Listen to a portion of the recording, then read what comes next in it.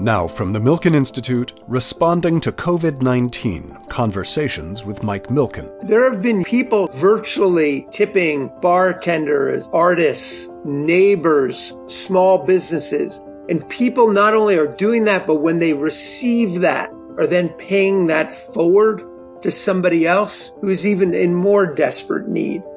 That's Dan Schulman.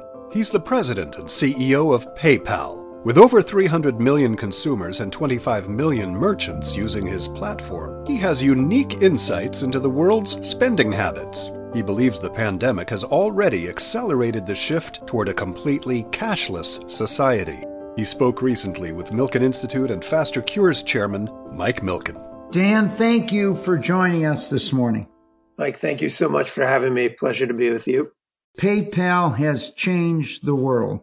With more than 300 million active accounts, allowing individuals to send, receive, and hold funds in 25 different currencies as the world attempts to move someday to a cashless society. But the promise of what a company like PayPal could be has become a reality under your leadership. Let's start with your own 25,000 employees in hundreds of countries today. How have you responded? How has your team responded to the COVID-19 crisis? Well, first of all, thanks for that really kind introduction, Mike. I appreciate it. I think from the very beginning, since I arrived almost 6 years ago, the first and most important focus that I've had is on creating a passionate and financially secure employee base. Because I think the number one competitive advantage that any company has is its employees. You can have a great strategy, great leadership, be in the right market, but if you don't attract the best talent to your organization, there's no way you can innovate. There's no way you can serve customers. And obviously, if you don't serve customers well, your shareholders are left behind. And so, we've been focused on this for quite some time as COVID-19 entered the global picture. The first thing that I did is commit to no layoffs as a direct result of COVID-19. We had already put in place a number of programs to assure financial health. But what I wanted to be sure is employees knew we had their back. We immediately went from being really 100% from the office to 100% work from home. And we'll remain work from home at least through October as we see how the virus progresses and how we protect the health and safety of our employees as we start to reopen.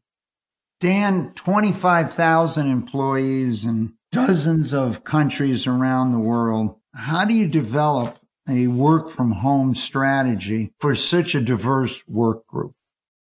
Things that you might think are impossible to do are possible when you have no other choice. If I had said to my team, I'd like to think about 100% work from home, and I'd like to do it in 3 weeks' time, they would have just laughed at the absurdity of that concept. There are security concerns, there are technology issues, and they would have told me that to do this the right way, it would have taken 2, maybe 3 years to go and do it. And we pulled that off in 3 weeks. And by the way, that happened across one company after another, which is really, really interesting to me.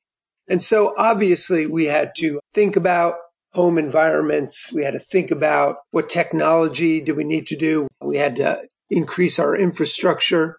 But we're very fortunate in that we're a tech company. Well over half our workforce are product or engineers, and they can work remotely in a quite facile manner. In fact, we're putting out about 14% more software releases than we did when we were in the office. So I think it's also, by the way, just to be clear, an evolving set of issues that we need to think about. At first, it was all about health. We told everybody, even if you can't work from home, we're still going to pay you. So don't worry about that. We have to worry about your health and your safety first. It's now moved to how do we make people more productive from home? And now our seeing is, in some ways, it's probably going to change the future of work forever going forward. You're never going to go back to what was, at least until there's widespread vaccines available and people aren't going to be allowed in conference rooms and cafeterias are going to be closed. And so it's going to force a reimagination of how we work, how we stay in touch. We're working our way through that, making sure that our community stays together and that we can execute against the vision and mission that we have, consistent with the values that we have as a company. One of the things, Dan, in all of our interactions that has struck me is in many ways your social activism playing out at PayPal. I'd like to just go back in time and then come back to today. What was it in your youth or growing up or history that led you in many ways to this social activism strategy that you've deployed? My dad always said to me, son, the one thing you can't choose is your parents. And it was interesting because we're all so impacted by the way that our parents raise us. And I was fortunate to have two real role models in my mom and my dad. My mom was a social activist very naturally, and my dad came to it probably more reluctantly and then embraced it fully. Some of my earliest memories, probably even before I had memories, was my mom pushing me in my baby carriage at civil rights marches. I remember distinctly my dad ran a chemical plant, several of them, and one of them was down in Mississippi. And the plant manager fired somebody who worked for my dad for drinking from the wrong water fountain. You know, my dad traveled down to Mississippi. This is really in the height of, all of the unrest, to basically confront the plant manager and say, look, this employee works for me, and that's not the way that my values are reflected, and we're going to reinstate him. And I remember my mom being really worried, waiting for a phone call from my dad to make sure he was okay. And what I learned from some of those things is that standing up for the values and beliefs you have is often a courageous thing to do. It's not an easy thing to go do, especially when you're in such a politically sensitive time that we're in today. But I feel like as I've gotten older, that defining the mission of a company to be about more than just making money, and then creating values behind that support that are about inclusiveness, that are about diversity, that are about wellness of your employees.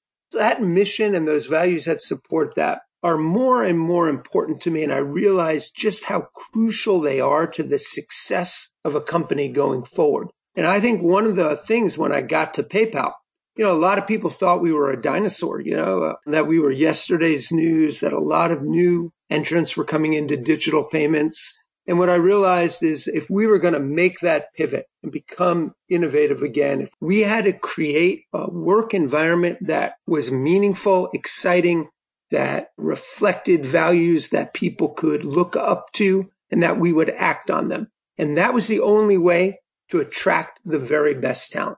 And slowly but surely that happened. And the foundation for that is passionate, financially secure employees. So, Dan, one of the things that strikes me is many similarities in our career. I was at Berkeley, and there a few months before the free speech movement began in 1964, came home to Los Angeles in August of 65 for a while, and the Watts riots occurred, and I met a young African-American man that told me he didn't have access to capital. His father didn't, and he never would because of his race. Went back and kind of changed my major to finance and business and began my own path of searching for ways to provide capital to the millions of potential companies and creating markets in that area. And one of the things, of the thousands of companies I had the honor and opportunity to finance, I only had one CEO ever tell me he was in it for the money. They were in it for passion, for an idea, something they believed in, the most successful, a new industry, whether it be mobile or whether it be cable that was given birth, or whether it's a biotech company or a new way of delivering healthcare, was their passion.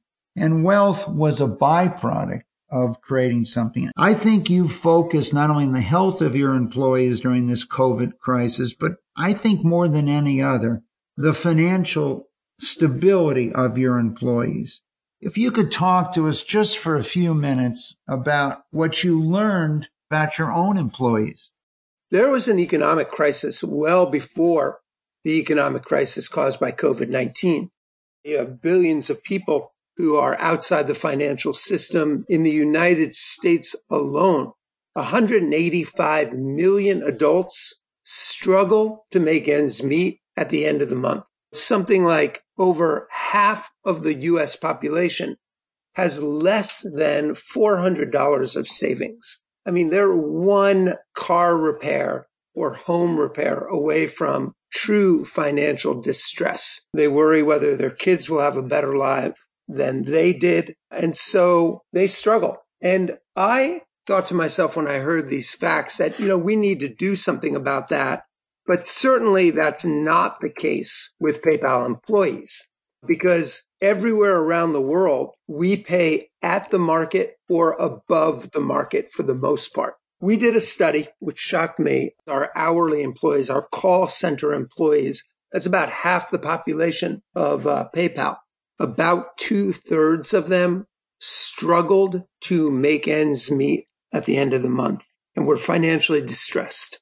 I asked my team how that was possible, given that we paid at or above market. And what the response came is we would have to do something very different and come up with a measure of how we can measure somebody's financial health. And we came up with something that I think was really innovative. We called it net disposable income, or NDI. And basically we looked location by location, and we looked at how much net income did somebody have after they paid their taxes and their essential living expenses like housing and transportation and food. And what I found is that on average, our employees had 4 to 6% net disposable income available. And no wonder they were struggling. We looked at the cost of benefits, because benefits are really kind of like a regressive tax. You and I pay the same amount for benefits that somebody who's making much less pays the exact same amount. And so what we did is, for half of the population of PayPal, we took down the cost of benefits by almost 60%. By the way, that in and of itself was like celebrated almost more than anything else we did, because now people could sign up for healthcare benefits. They didn't have to trade off, were their kids covered or could they put food on the table? So that was number one. Number two is we made every single employee of PayPal a shareholder. We gave them a restricted stock so that they could share in the success of PayPal. And this can be really meaningful in terms of them seeing how their actions lead to their own financial health. We then raised salaries where we needed to raise salaries, and we wrapped all of that into a financial literacy program, because for many of this employee population, they had never had equity before. They had never been able to save. And what we basically tried to do is target a net disposable income, an NDI, of 20% for every one of our employees. And we're well on our way of getting there. It's the first time they've been able to save. First time they've been able to think about putting their kids to college. First time they've been able to sign up for a full suite of healthcare benefits. And the passion for the company that released well outweighs any of the costs that might have cost us. And I think it was one of the proudest moments that I've had and my leadership team had in terms of just like doing the right thing by our employees. And we've just seen that pay back multiple fold. So COVID-19 crisis, Dan, we're really focused on leadership in this point in time. And I think you've covered many of these issues involving your own employees, but you have merchants who interact here with your digital payment systems They are in financial trouble themselves. They've been forced to close. And how have you interacted with this group? So immediately after we kind of took care of our employees, our focus quite rapidly shifted to our customers, whether they be the 25 million plus merchants or the over 300 million consumers that are on our platform. And so one of the very first things we did is we basically put into place a series of actions to help customers that all in would cost us somewhere around $200 million. But we felt like we are a financially strong company. So we waived a number of fees. We allowed people to postpone, delay payments that they might have.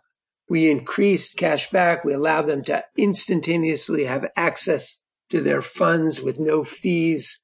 And we put those all in place right away.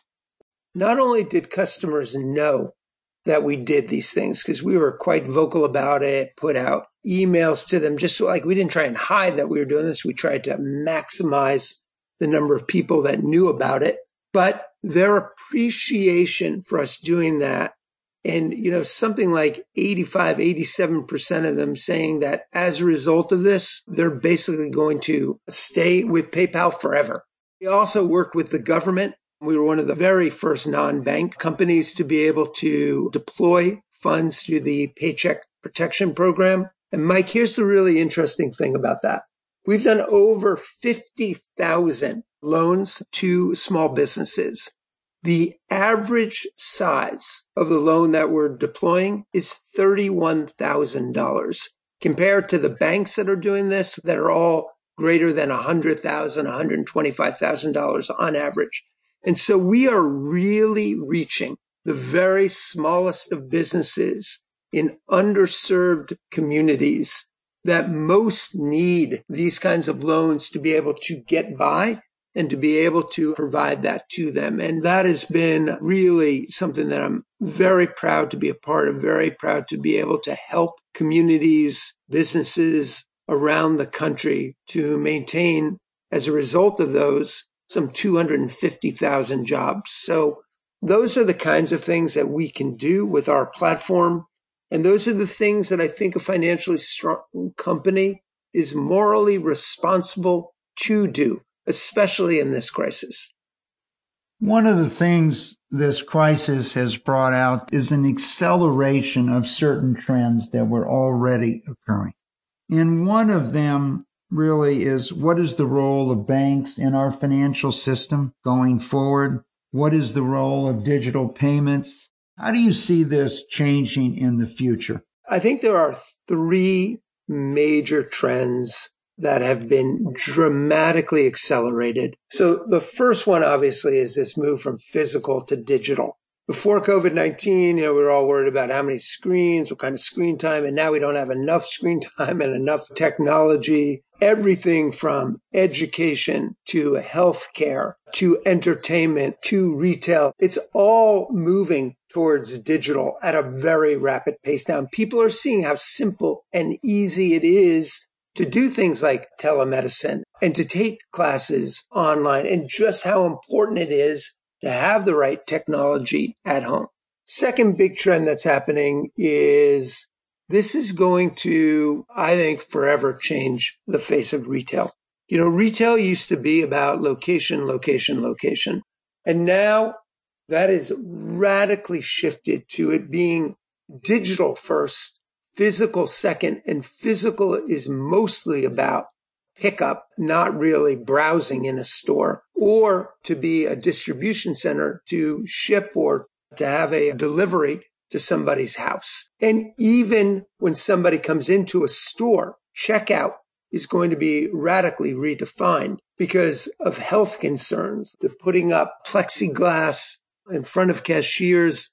Nobody wants to handle cash anymore. Nobody wants to pick up a pen or touch a screen to sign. So retail is changing. And the final thing that's changing, to the point you were making, Mike, is this acceleration to digital payments. Governments are clearly accelerating their thinking around digital currencies. When we were working with Treasury and the Small Business Administration and congressional leaders on the Hill, all of them were thinking like, how do we distribute $3 trillion of stimulus out to our citizens in ways that we don't have to mail checks? How can we do it all electronically? And there are different ways of thinking about our monetary system. And so I think those three trends are going to start to occur, and those have all been happening, but they have been vastly accelerated. You're going to see the demise of cash happen much quicker than I had ever assumed as a result of that. And I think all of us need to re-examine our role in the ecosystem as a result of those trends. And clearly, the vast majority of those trends play right into the sweet spot of what PayPal has been evolving towards and is today.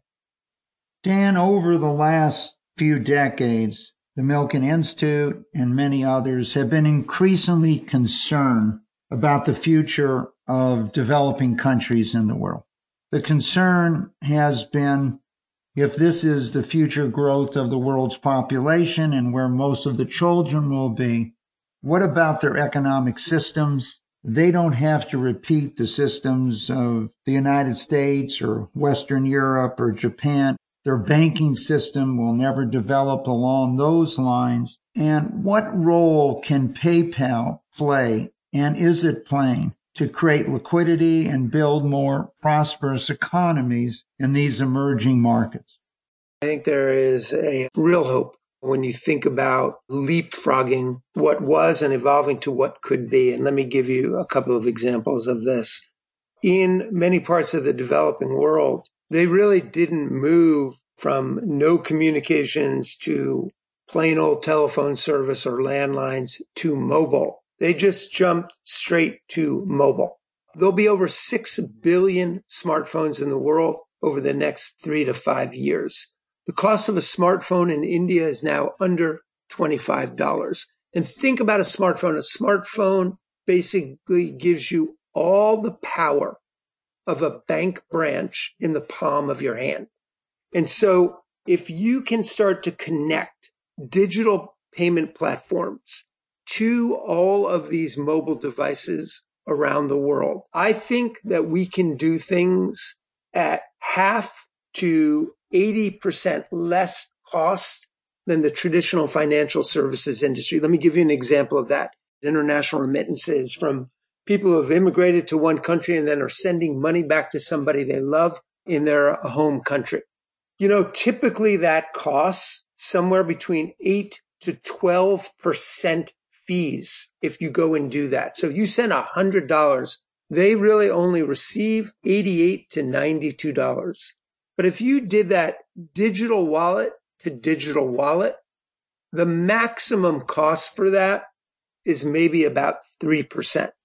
And so I send $100, $97 gets to the wallet holder in the home country. Not only do you have more money to spend, but you can do it immediately instead of going to a place, waiting in line, sometimes waiting 3 days to get your money.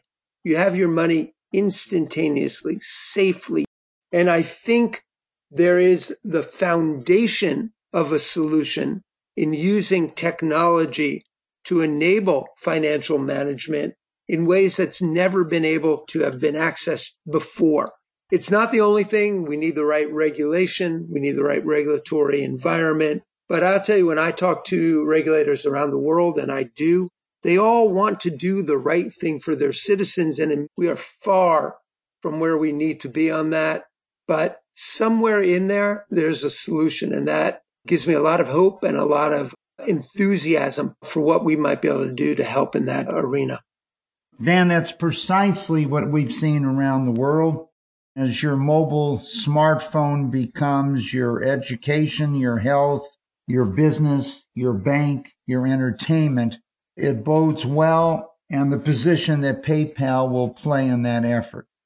There is another area I'd like to cover with you, Dan, and that is so many philanthropic efforts that were relying on events to occur, marches, walks, entertainment, gatherings, concerts to fund their philanthropic medical programs, social programs. And I know you instituted this a few years ago. Talk to us a little bit about the growth and what you're seeing in creating a platform for philanthropic giving worldwide.